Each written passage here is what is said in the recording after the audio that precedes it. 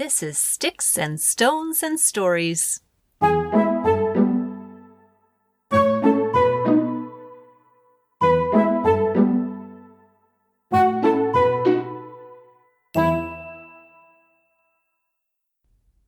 It was a dark and stormy night, the kind of night when most children are tucked into their beds, with their heads on their pillows and the covers pulled right to their chins. But not Jeremiah. Oh, no. Jeremiah wasn't in his bed. Jeremiah, who lived in the house on the hill, with his mother and his cat Maisie, he was standing at the window waiting, in his raincoat and his rain hat and his rain boots. And Miss Maisie? She was waiting too, perched on the sill beside him. The wind howled and the rain came down, and still they waited. "Are they almost here?" Jeremiah asked his mother. "Oh, aye," said his mother. "Don't you worry, my wee bairn. Your uncles will be here before you can blink twice." And sure enough, even as his mother was speaking, Jeremiah heard a thump on the roof. A thump and a bump and a bumpity thump. And a moment later, who had landed in the front garden but his three favorite uncles, Mac and Jack and Fraser McTavish. The three burly men looked like fishermen, with their thick beards and their bright yellow rain slickers. But their boat was a great big wash tub, a great big bucket, and their sea was the stormy sky. And in their hands they each carried a great big scrub brush. "Oh, there's just the lad we were looking for," said Uncle Mac, as Jeremiah opened the door. "Are ye ready, my wee man, to come and scrub the sky?" Well, of course Jeremiah was ready. Hadn't he been waiting by the window with Miss Maisie right beside him? "You mind your uncles now," said Jeremiah's mother, as she kissed him on the forehead.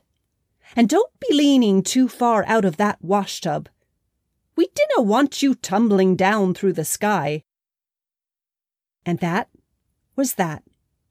Jeremiah picked up Miss Maisie in one hand and his own scrub brush in the other. Then he climbed into the giant washtub beside his uncles. "Hold on tight now," said Uncle Fraser, as the washtub began to rise. "The wind is right fierce tonight." "Aye," said his Uncle Jack. "It's a perfect night for scrubbing. The rain will rinse all the cobwebs away." Now, let me tell you, it is hard work cleaning the sky, washing away all the dust and the grime and the soot and the smoke. But Jeremiah and his uncles weren't afraid of hard work. They started in the east and worked their way west, singing as they went. "Rub-a-dub-dub, it's time for a scrub."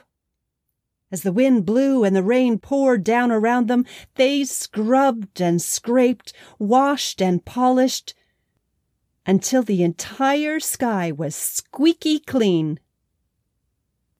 Jeremiah and his uncles were just checking to make sure their work was done when poor Miss Maisie had an accident. The little cat was only trying to help, but when she leaned out to flick a bit of dust with her front paw, she lost her balance and out she tumbled down and down and down through the night. Well, of course, Jeremiah and his uncles went after her as fast as the washtub would carry them. But they weren't quite fast enough. As they watched from above, poor Miss Maisie fell through the air and landed with a huge splash right in the middle of a duck pond. Well, that caused quite a commotion, as you can imagine. Despite the stormy weather, the ducks had all been fast asleep with their heads tucked under their wings. They didn't like being woken like that. They quacked and quacked and quacked. And Miss Maisie? She wasn't happy either. The poor soaked kitten meowed and meowed and meowed. It didn't take long for Jeremiah to come to her rescue, of course. When the washtub was close enough to reach her, he scooped Miss Maisie out of the water and wrapped her in a warm blanket.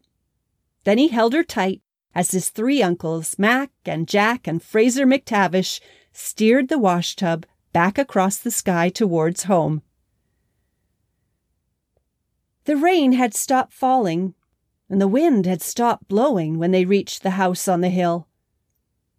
And Jeremiah? He was so tired from scrubbing all night that he needed his Uncle Mac's help to climb down from the washtub. But as Jeremiah stood on his doorstep and watched the sun peek over the horizon, his chest filled with pride. The pale blue, scrubbed fresh sky sparkled and shone in the early morning light, like it was the very first day of the world. "Ah, there you are, my wee bairn," said Jeremiah's mother. "Here's a hot cup of chocolate to warm you up, and then it's time for sleep." And so it was that as all the other children in the neighborhood were rising to start the day, Jeremiah was just settling into his bed, with his head on his pillow, and Miss Maisie curled up beside him. Sticks and Stones and Stories is written, narrated, and produced by Rachel Dunstan Muller. Find out more at racheldunstanmuller.com.